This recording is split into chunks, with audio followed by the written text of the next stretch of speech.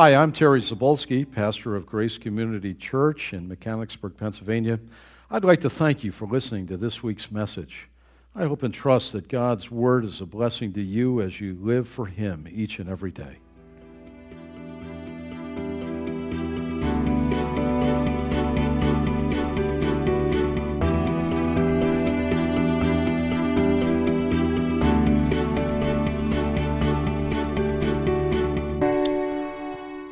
Well, take your outline. Hopefully everyone did receive a handout. They're blue today, that baby blue color. Everybody got one? If you don't have one, raise your hand. We'll make sure that one of our men gets you an outline for sure. Well, we're going to continue. Take your Bible, look at Ecclesiastes chapter 7. We're going to continue in our studies of this most wonderful book that really speaks so powerfully to our day. I've entitled the message, How Do We Respond to God's Mysterious Ways? And they are mysterious.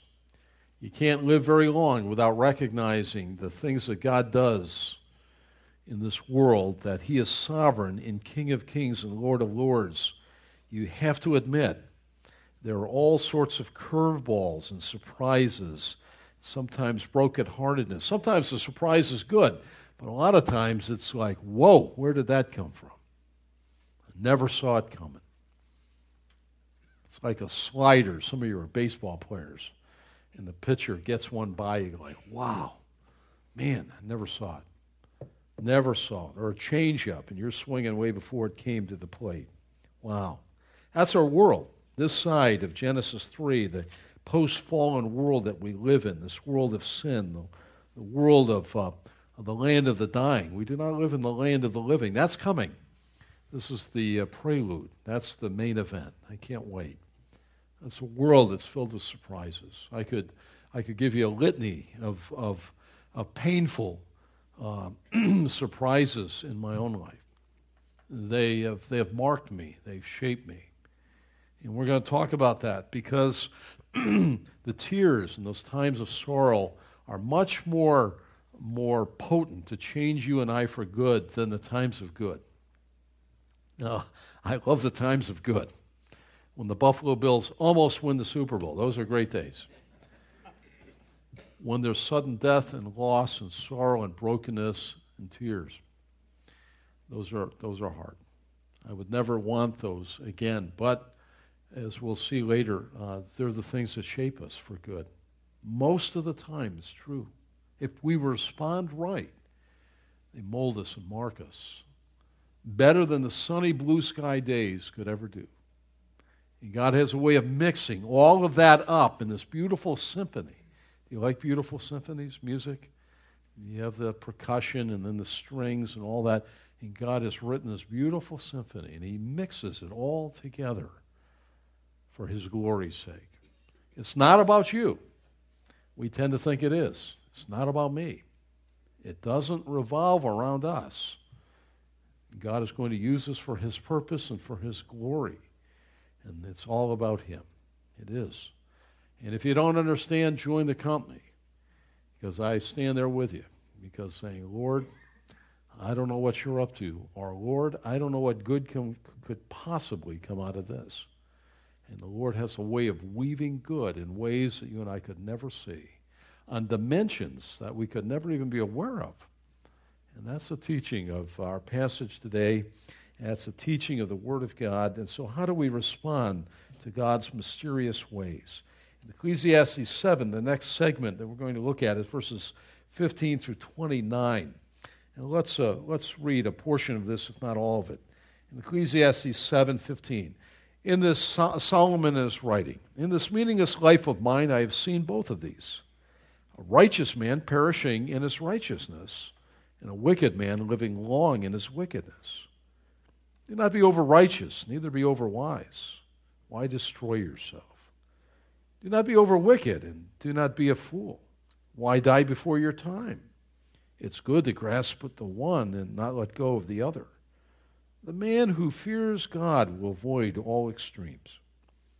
Wisdom makes one wise man more powerful than 10 rulers in a city.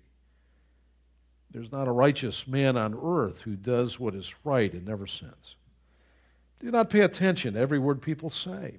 You may hear your servant cursing you, for you know in your heart that many times you yourself have cursed others. All this I tested by wisdom, and I said, I'm determined to be wise, but this was beyond me. Whatever wisdom may be, it's far off and most profound. Who can discover it? So I turned my mind to understand, to investigate, to search out wisdom and the scheme of things, to understand the stupidity of wickedness and the madness of folly. I find more bitter than death the woman who is a snare, whose heart is a trap, whose hands are chains. The man who pleases God will escape her, but the sinner she will ensnare. Look, says the teacher, the Koheleth, that's Solomon, this is what I've discovered, adding one thing to another to discover the scheme of things. While I was still searching, but not finding, I found one upright man among 1,000, but not one upright woman among them all. This only have I found, that God made mankind upright, but men have gone in search of many schemes. That's our passage. Well, there's so much, by way of introduction, that we don't understand in life. God is sovereign. He rules his world with absolute certitude. Yet often his ways are perplexing, confusing. They seem unjust to us at times. Even this past week, if you were aware at all of the news media, Faith and our hearts were broken. We were heavy. We were so heavy at heart on Wednesday or Thursday when we heard that Stephen Curtis Chapman's son, 17-year-old son, backed down the driveway and ran over his sister of 5 years old and killed her. That man who has brought so much beautiful contemporary music to so many, the joy and the wonder of that. And we just felt the burden of that and prayed for them. And we go like, to run over. And you know what? They had a wedding that weekend right there. They had an engagement party this weekend, and a high school graduation. And just a few days earlier, their little baby girl, or their 5-year-old baby, run over by their son. We prayed for the son. He's probably want to go jump out the window and end his life. And you go like, you just ache and hurt. And you go like, how can that be? And then also we saw in the paper, we mentioned it, Gary Dreyer. Some of you know him. You were friends with him. I talked to Mark about him and David. And Gary Dreyer was a helping and a blessing to us. And I got a call on the phone. He had 3 daughters. And Christiana called and left a message. It was so garbled, I could almost not make out the message. You know how that is on the answer machines. I got the number after listening to it 5 times, called her back. She told me Dad had died. I said, can't be. How can that be? He's 51. Well, they had moved to Bucks County and went to Calvary Church there. And she said, I said, your dad was in the fit of health. Yeah, he was training for a marathon. And I said, what happened? She said, he went to work and he never came home. He had an aneurysm on the job. They carried him out, and that was it. He went right to heaven. And we go like, that's hard to get your arms around that thing. And you go, that's just a little sample of this past week of the heartache and the brokenness of the world that you and I live in. We go like, just put you back. It just hits, doesn't it? And you think, wow. And at times, deep in our heart, I write on your sheet, we want to ask God, why? Why do you allow it? Why didn't you stop it? It's not fair. It's not fair. And I'm reminded, we never want to ask God for fairness. We're sinners, all of us, that deserve hell. You want fairness, there we go. We're all out of here. Me too. You don't want fairness, but we know what we say when we say that. Why not the wicked? Why not the evil? Why is it that sometimes they live a long, long time? How old is Fidel Castro now? He's pretty old. You go like, how many people did he butcher? And the guy keeps going on. Gary Dreyer drops over dead at 51. Well, Solomon tells us how to live in a world that seems upside down because it is. It's untilt. It's abnormal. This is not the normal world that God created. There was the entrance of sin that came into paradise and caused death and sickness and suffering and all that. And in a word, here it is. How do we live?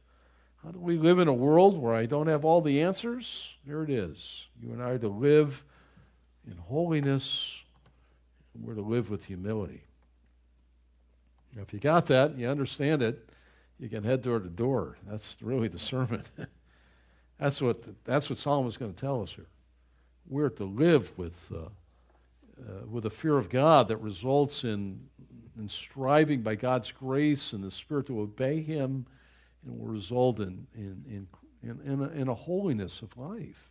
We're to command it, be holy, for I'm holy. We're to command to do that. So how do we do it? Be holy. Second, be humble. You're a creature. You're pretty small. I won't say puny, Todd. I know you say puny all the time, so I won't say puny. But we're very small. I still got it in there, didn't I? 2 or 3 times. Oh, boy. Okay. All right. Well, we got to look at this because 2 great truths helping us to deal with the mysterious, unknowable ways of life. We're small, limited, sinful, and we are not able to grasp or get our arms around all that God is doing. It's impossible. God could tell us. We'd say, Lord, tell me what you're doing. He could tell us, but we'd have for sure a short-circuiting in our brain. Talk about the fireworks going off. They'd be going off in your brain, and so would I. We can't get our arms around it. But whatever He does is good, and His plan is good, and His purpose is good, and He knows the end, and we're closer to the end than the beginning. And so ours is what? We're to be holy. We're to be humble. That's what He's saying to us. Number 1, Roman numeral 1. We must strive for holiness, which results from fearing God as we cannot understand all that God is doing. In other words, and here's the thought, don't let what you cannot understand, that's a lot. We're not talking algebra, calculus, brain surgery, astrophysics. Most of us can't understand that anyway. I can't spell half those words, right?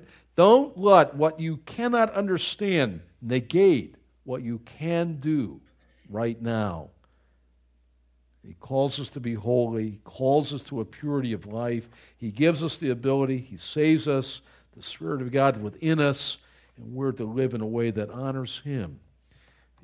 So, in other words, don't let what you cannot understand, that's a whole lot, negate what you can do right now. Well, Solomon tells us what he has seen in verse 15, and that is the righteous man dying young. That's where the expression comes. I first heard it from my father when somebody died. It was an 18-year-old in my school. My father said, well, you know the expression. I said, well, what's that? Only the good die young. I said, well, that's a strange thing. Only the good die young. Well, it comes out of this, right here, in kind of a generic form.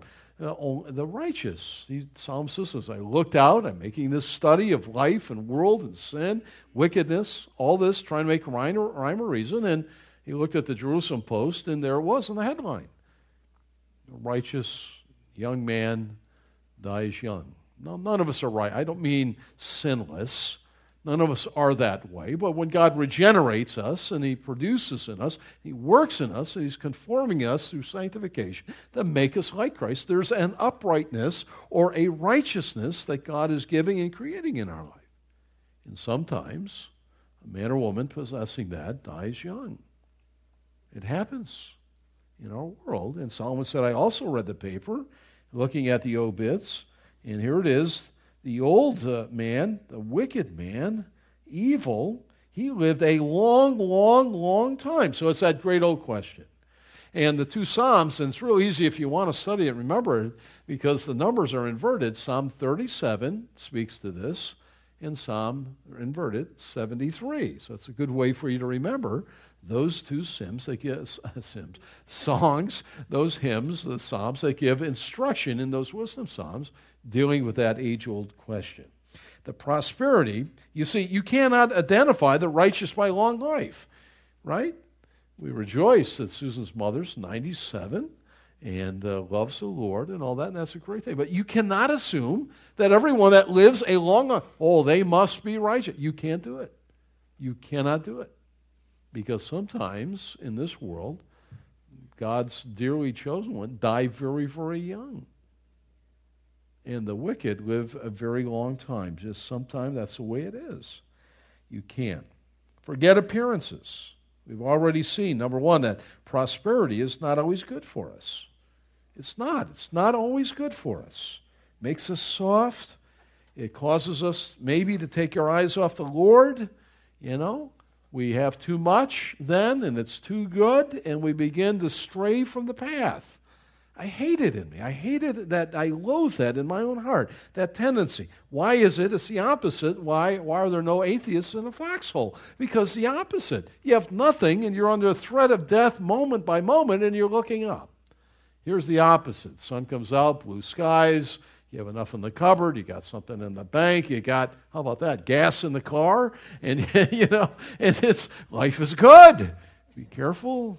There's a danger inherent in that because of our sin, Ben. It's inherent within all of us, the tendency to maybe wander away from the path. And so prosperity is not always good for us. To be wealthy is by no means the answer to the hunger of the human heart. You know that. Some of the most miserable people that are some of the wealthiest people. Now, don't sit there and be happy because you're not wealthy and they're not happy. Don't do that. You missed it, okay? But if wealth made them happy, they'd all be doing high fives and having, it doesn't happen. Some of you know better than others. But also we saw that in days gone by that adversity is not always bad. For the hard times shape us, and they do. Some of our best times are the tough times, or the times when we didn't have very much. Times when you struggled. Sometimes a husband and wife will grow apart in the years as God prospers them. And sometimes they're in two worlds. It can easily happen to us in our rat race of life. And they'll go back and they'll romantically remember that little apartment. We had a studio and a bed. We didn't have anything, and we couldn't even go to McDonald's. And they look back with fondness. Why? Because they were pulling together. They didn't have much, and they were hard times. And sometimes adversities like that, they can be some of the very best times. God uses pain in our lives for ultimate good. He does. We need to be willing to let God put us through some tough times. They'll shape us into better tools for His work. Tommy Nelson writes in his one book, I'll quote him a couple of times because he cracks me up. Anyway, in this he said, I would not repeat my painful times for anything. I would not. I'm right with you, Tommy. But then he goes on to say, but I would not trade them for anything either, for what they have done and helped shape me and form me and make me into the man I am today. I understand that. And through my tears and days gone by, I go like, Lord, when are the clouds going to lift? And I'm not the same when it lifts. I'm just in more love with the Savior, more love with what's really eternal and really of value. And the peripheral junk that we tend to fill our lives up with, it sort of fades to the side. And we need that. I need that. You need it. And Tommy Nelson understood that so well. Look at B, under 1. Do not think that your self-righteousness or your limited wisdom will deliver you from hard times.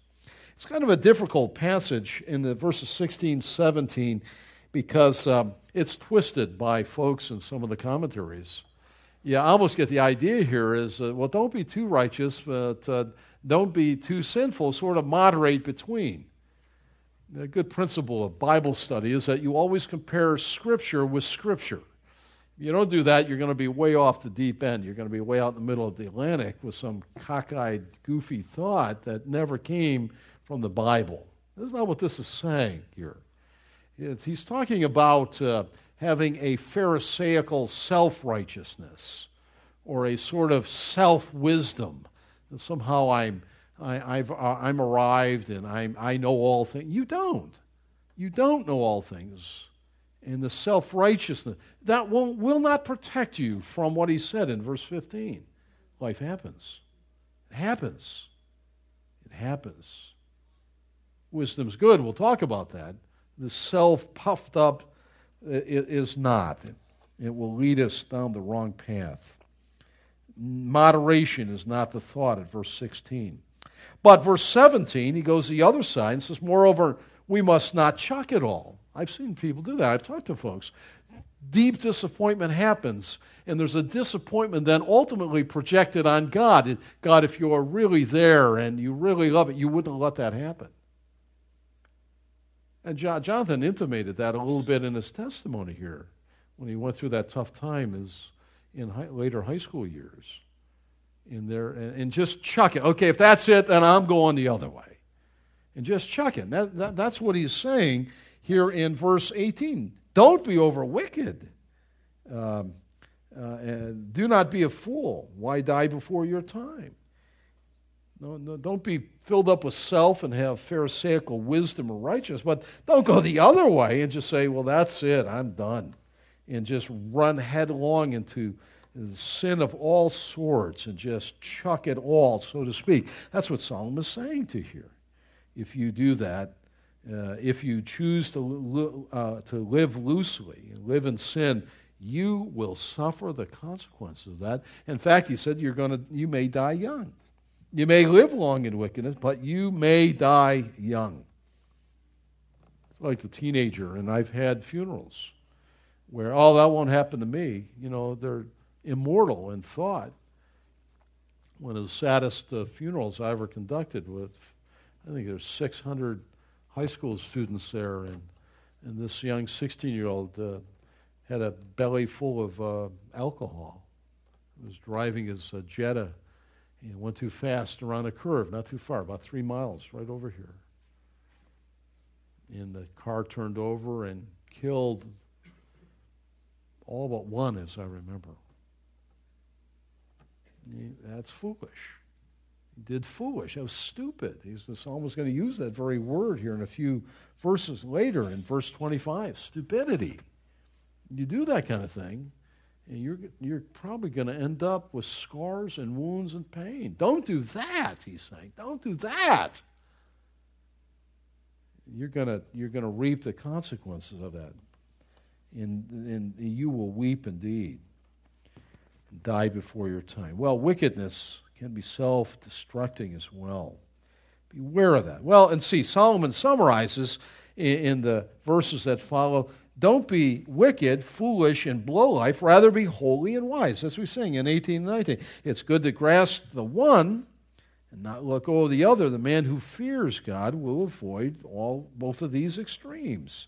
This pharisaical righteousness and this licentious living, you'll avoid that. Wisdom makes one man more powerful than 10 rulers in a city. He tells us that life is filled with unfairness. And in such a world, we need to live in a godly fear of the Lord. Fear Him. Such a fear will cause us to strive to obey Him, to realize that we live in His presence. And this will produce holiness and wisdom in our lives. One man writes on the fear of the Lord. Let me give you an idea. Say, well, what's it mean to fear the Lord? How is it that it results in creaturely holiness by God's sweet salvation and the work of the Spirit in our life? Well, it means a couple of things. It means, first of all, it means not only to respect God, to fear Him, but to acknowledge His presence in your daily life, that we live our days, our moments, our thoughts, all of them. God knows our motives. He knows. God never said, I didn't know that. He knows it all. He's not some puny God. He's not some Superman. He's great. He's omniscient. And it's to live with acknowledging His presence in your life and in mine. Furthermore, it means to know that He sees all that you do, that it is His hand that sends the circumstances into your life and to mine. Nothing comes into your life that hasn't first already passed through His loving hands. And He knows what He's doing. We may not know, but He does. And we're not ships out at sea with no captain, just floating, bobbing around. No way. That's not life. That's not us. And more, finally, on the fear of God, the knowledge of God, the knowledge of God's wisdom, His power, and His love, His willingness to accept you just as you are, to change you, to forgive you, to restore you, to stand by you. Well, they're all part of fearing God, according to Pastor Stedman. Appreciate his good writing on that. It's true. Well, number two, this wisdom, he says in verse 19, is good. It won't protect you from curveballs and surprises, and certainly not self-promoting pharisaical wisdom, but don't think it won't help. It does. Wisdom does help. Living God's Word and principles of God's Word helps us to avoid hitting the potholes.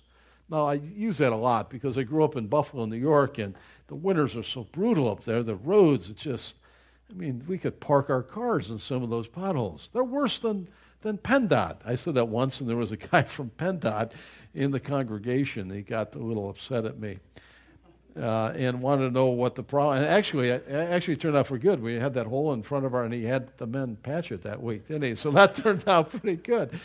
But when you hear God's Word, right, and you say, Lord, help me to do your Word and live your Word out, it's like driving down, there are potholes everywhere, and it's like, well, there's one, I'm going to go around that one, and this one. Some of us, it's Dumb and Dumber. We just keep hitting the thing. Wonder why our wheels of our life are about ready to fall off. Your suspension's in deep trouble there. It's going to be big bucks, right? We just had to do that with some of our cars. But that's what it is when you don't take in God's Word and do it. Wisdom is good. It's not 100% going to keep you from trouble of life. No one knows the trouble I've seen. Well, obey the Word. It'll help you navigate. It's not Superman's shield to keep you and protect you from all that comes, but you'll be better off. That's what he's saying. In fact, you'll be better off than 10 strong rulers of a city. And he is right on that. So obey him in what you know. Here it is. So obey him in what you know and trust him in what you don't. Notice that. That's the key thought on number 3 under C. I want you to walk away. Obey him in what you know and trust him in what you don't. Can you say that? Obey him in what you know and trust him in what you don't. One more time. Obey him in what you know and trust him in what you don't. There it is. And you should go and tell 3 people this week. I read this week, one of the great Puritan pastors was asked, how did your church grow? He said, well, I just preached to the 500 of them, and then they went out and told everybody that week what I said, and God used that. And that's what we ought to do, and say, well, what? Yeah, church this week. What do you learn? Obey him in what we know, and we're to trust him in what we don't. And guess what? We don't know very much. We need to trust him. That's what Solomon's saying. Wisdom's good, but it's not the impermeable shield that will protect you from all things. God's ways are still mysterious. And so we ought to fear him, and with that will come a creaturely sense of holiness. The great example, really, of in my way of thinking, and one that probably most of you have seen the film or read the book, was Eric Liddell. Look at the mysterious ways of God in his life. Eric Liddell, the great Scotsman, in 1924 won the gold medal at the Paris Olympics. He refused to run on the Sabbath, and then he ran in the we call it the quarter mile. I think it's the 440 now, and won the gold medal. And following that, he was a hero there in his homeland. Almost immediately, he packed up and heard the call of God to go to China as a missionary, and he did. And he was over there in China and worked with the Chinese and with the gospel ministry and his wife, and they had children, 2 children, and finally, before World War II, the Japanese came into China and they occupied, and they put in the internment camps. So many people. He was one of them. And just before that, he just barely got his wife and his 2 children. She was pregnant at the time. He got his children out of China, and they went to Canada. He was put into a 6x3 cell, this Olympian champion, this greater champion for God, He was put into a 6x3 prison cell by the Japanese during that terrible time there in China. And in short order, he died. He died of cancer at 42 years of age. And we go like, well, that makes sense. Why didn't God run some of those wicked men, the Hitler type, the Mussolinis, and wipe them out? Why would he allow that to happen to Eric Liddell, this creaturely, holy man who sought to serve God? He could care less about notoriety and fame and all that could have come to him by way of money from the gold medal, and he served God with his heart and his life. And he died in a Japanese prison camp in China. Well, we must strive. I'm telling you, it's a mysterious world of God. It doesn't make sense, and oftentimes it seems upside down. And you don't know what's going to happen this week. You don't know the next hour. Jesus said, you don't know what's going to happen with your life the next minute. And we don't, do we? The next phone call. And we go like, wow, I never saw that coming. Solomon says, as I looked at it all, he said, fear God. In the midst of it all, don't chuck it. Don't think you know it all. Keep looking up. And let God produce a Christ-likeness in your life if you know him.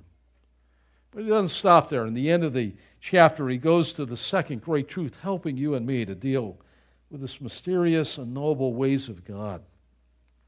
And that is, we must be humble by never forgetting that we are still sinners.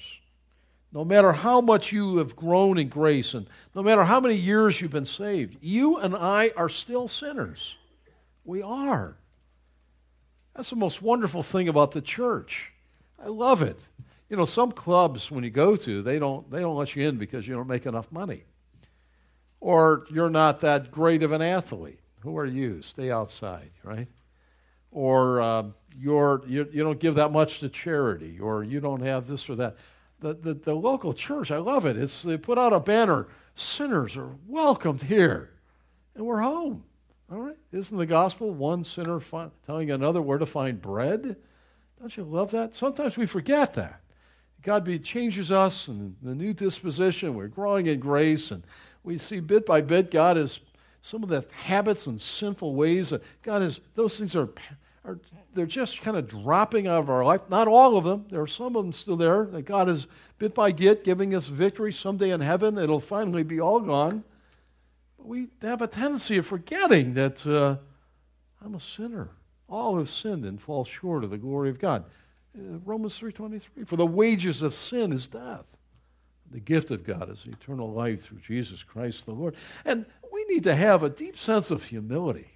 Blessed are the poor in spirit. That's what Jesus said. That's what we're referring to.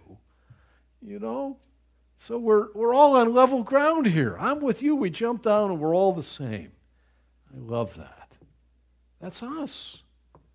We need to be humble, particularly when we haven't a clue as to what God is up to. I'll never forget what our Sarah said when her fiancé was killed by that drunk driver. Some of you remember that time. You carried us through that. That was a very tough time. And someone said, well, are you going to chuck your God now? And she was a graduate student at Shippensburg at that point. She said, chuck my God. He's all that I have. He's all that I have. And that's right. Humility, lowliness. You know what humility isn't walking around being a pretend like you're a bum or a vagabond or nothing. No, humility just means have the right thought about who you are. Okay, that's it. Have the right perspective. You're priceless, made in God's image with gifts and abilities and wonderfully saved if you know Christ. Right? You're priceless. But in the scope of all things, we're sinners saved by grace. It's grace. It's grace from beginning to end. It's God sees us through Christ. It's in Christos. It's in Christ. That's it. That's our position in the heavenlies. And so be humble. Tommy Nelson, in one of the books I read that he wrote, I put the quote in it. He authored the book, and he writes, if you knew about me what God knows, you would not have bought this book. Now, you got to love that. Now, he's a pastor in Texas. If you knew about me, what God knew, you would not have given your good money for this. And he says, and if I knew about you what God knows, I probably wouldn't let you read it. That's a good expression. That's us. That's who we are. Look what he began. Verse 20. Notice our condition. There's not a righteous man on earth, men and women, it's generic here, who does what is right and never sins. He's saying the same thing as Romans 3:23. All have sinned and come short of the glory of God. We're born totally depraved. Doesn't mean we're as bad as we could possibly be. It doesn't. It just means every aspect of our being is tainted with the sin bent. It is. Our minds. We think about things we shouldn't think about, things that are evil. There are categories in this postmodern day of good and evil. And we allow our mind, we choose to think upon things, hateful thoughts of people that hurt us and despise us, sensual thoughts and things that may be pleasing to the eye or to the sexuality and all that kind of things. And all that, I don't need to go down that, but our minds are tainted with sin. Our will is tainted. We choose things that we shouldn't choose to do. And the things we should, we don't choose. Emotions. Sometimes we emote over things that are not pleasing to the Lord.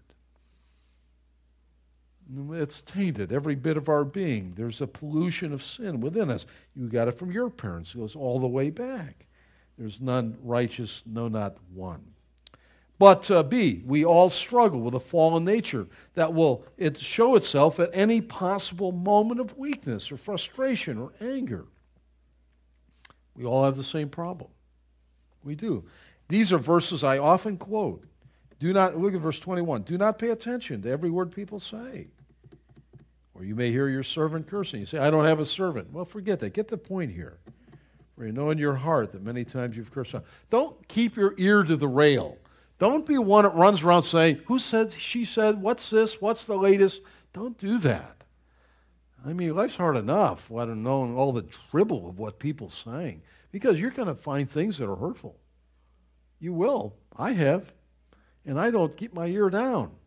I don't go making phone calls to find out what's the latest press. Don't do that. Because when it floats in, you will be hurt. And when you're hurt, this is what Solomon says. Remember, you've done the same thing. In moments of exasperation, anger, frustration, you have said things that you shouldn't have said about other people. Don't be surprised. He's saying there's a universality of the problem. You have it, I have it, we've all been stung by the same bees. Where are the bees this year, they're saying? Well, we all have it. It's called a sin bent. And that's how bad it is. At any one moment, we could say the most horrible things that come out of our hearts that are still not sanctified. You know what I mean? Sometimes I say things and it breaks my heart. Lord, forgive me. Root that out of me. It shows how much more work you need to do in this guy. We're sinners. We need to be lowly in thought and humble and have the right perspective as to who we are. Well, see, Solomon's own experience recounted. In his own wisdom, he couldn't understand the ways of God. In verse 23, he sought to be wise. All this I tested by wisdom. This is the wisest man of all. I said, I'm determined to be wise, but it was beyond me. It was beyond him. Such things humbled him, as well it should humble us. It's too deep for us. Human wisdom certainly has its limits. Listen, you don't have to understand or figure out the universe. You don't. Don't sit there and say, I'll figure out the universe and then I'll get engaged. Don't do that. But what you and I must do is defend our own 6 square feet of ground with wisdom that we are given by God and avoid evil in humility of heart. That's what he's saying. Number 2, he says, however, he was able to see that foolish choices lead to pain and enslavement. He already mentioned that earlier. 24, to search out wisdom, the scheme of things, to understand, here it is, the stupidity of wickedness. Sometimes you and I have done the most harebrained, stupidest thing, even in rebellion. And we end up suffering from that. All of us. None of us are immune from it. The name of the game is Keep them at a minimum. Lord, make me a wise man. Make me a wise woman so I obey the word of God in the fear of the Lord and in humility. Life is tough at points, but you and I, by our decisions, can make it even harder. Oh, Lord, deliver us from that. And it talks about here, I find more bitter in verse 26 than death, the woman who's a snare. Now, there's a question on this, and the teachers are not really clear. Is this the woman folly personified? You know, like in the Proverbs 8, where wisdom is personified to be this beautiful woman?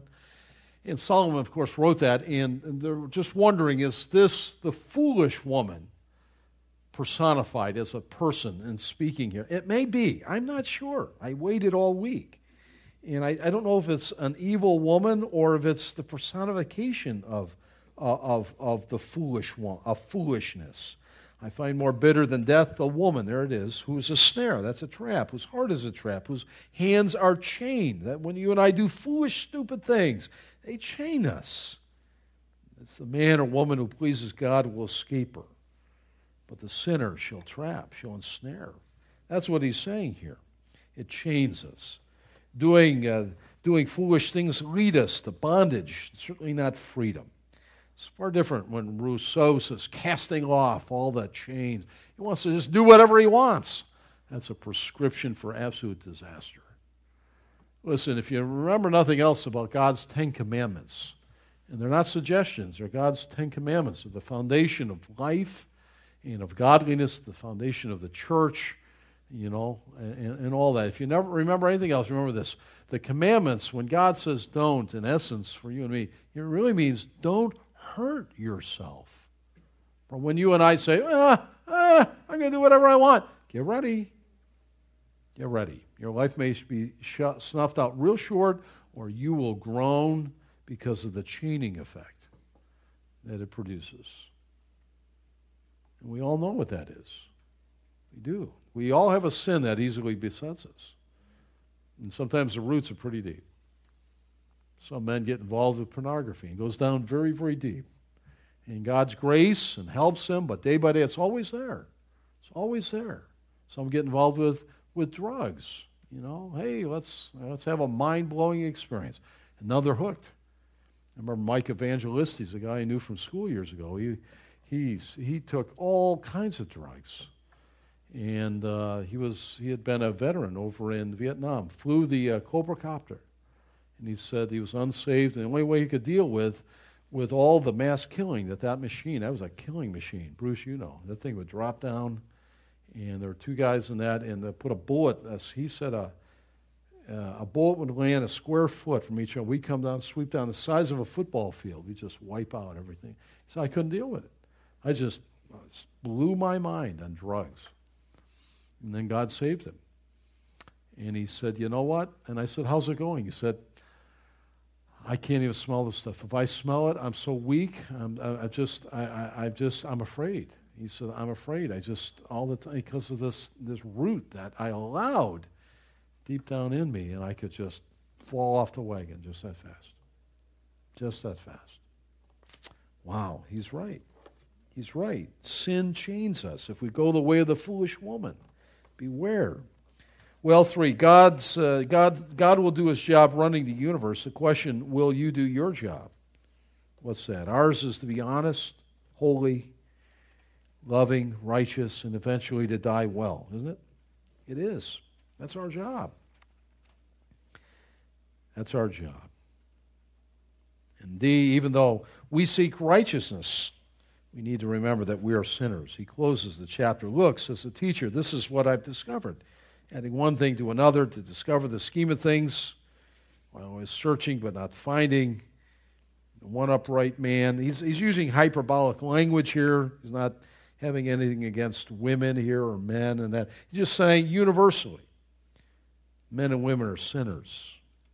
And every one of us. And it's not, verse 29, it's not God's fault, so to speak. Man was made righteous. But we know from Genesis 3, men and women have gone off in search of sin and have wandered away. Even though we seek righteousness, we need to remember with humility that we're sinners.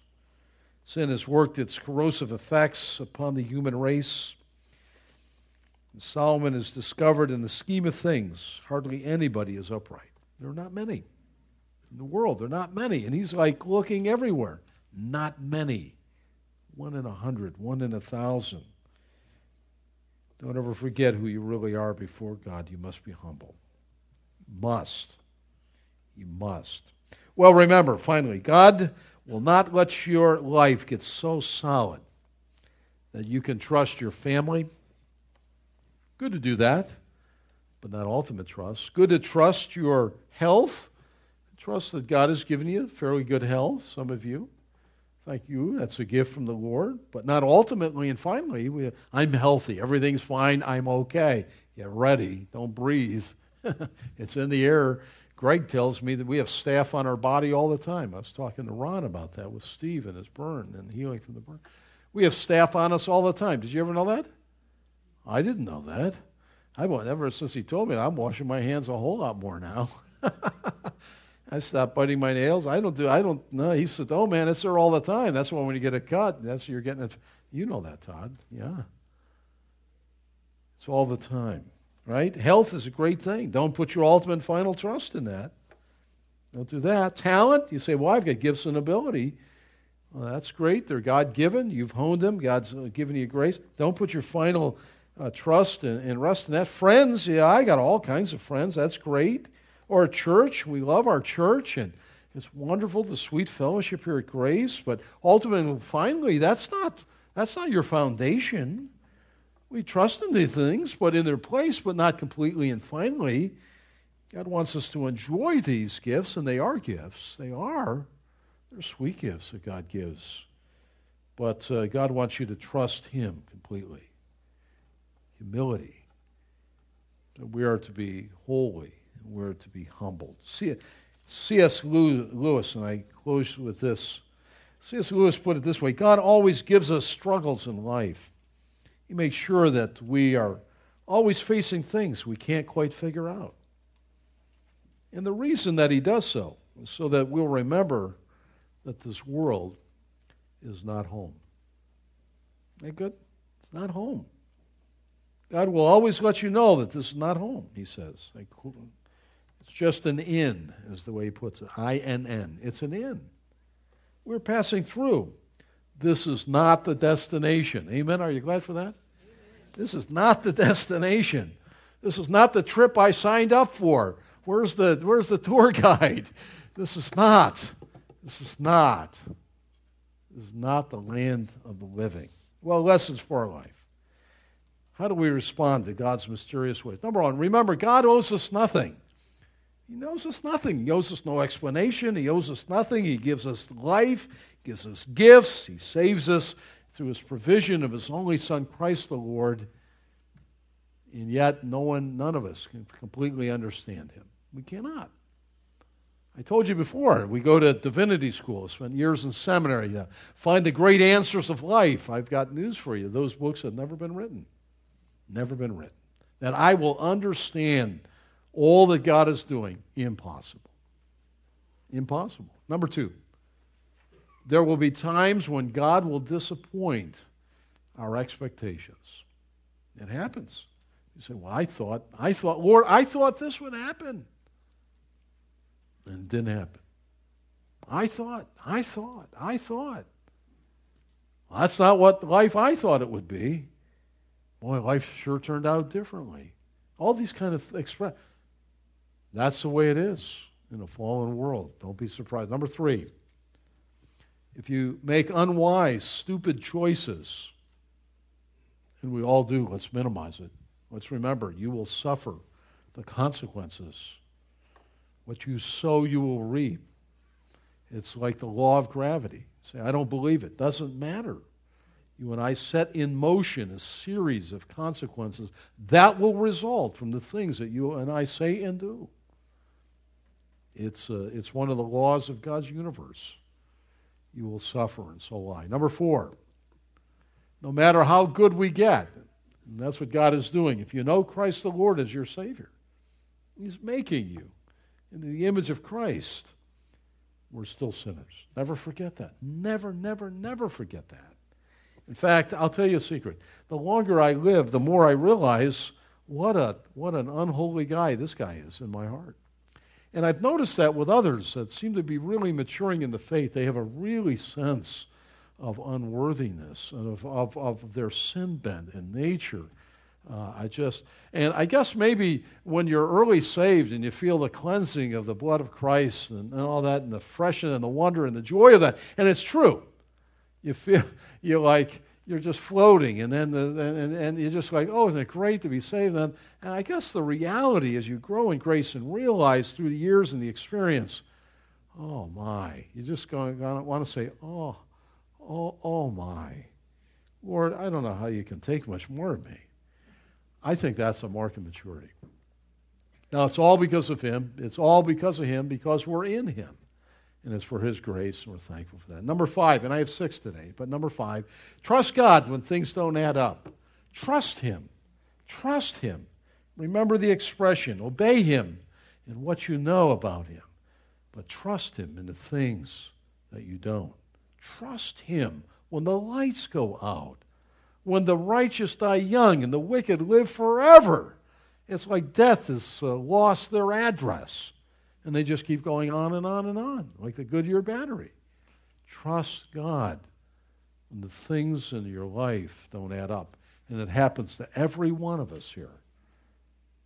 And number 6 and last, you must be saved. Let me urge you, I always want to give an appeal. If you've never, men and women, boys and girls, if you've never put your faith in the Lord Jesus Christ, you must. It's the greatest single decision in all your life. You are a sinner born under judgment. There's a heaven, there's a hell. That's it. You must be saved. That is, you must trust Christ the Lord as your Savior. Through a simple prayer of faith. Lord Jesus, admit you're a sinner. I've sinned. Thank you for sending Christ the Lord to die in my place. He's our substitute. He died that you and I might live. The God-man, Christ the Lord. He's a man so he could represent humanity. But he's more than that. He's God. And so the death value there was of infinite value, being the God-man. Whosoever shall call upon the name of the Lord shall be saved. That's Romans 10. Oh, I urge you to do that. Don't let the day pass. Get down by your bed tonight. Say, Lord, I don't understand what it all means, but I know it's true that I receive you as my Savior and my Lord. And Christ will save you from the penalty of your sin once forever. What a great thing. For by grace are you saved through faith, that not of yourself. It's a gift of God, not of works, lest any man should boast. Well, how is it that we respond to God's mysterious ways? Well, obey Him in what you know and trust Him in what you don't.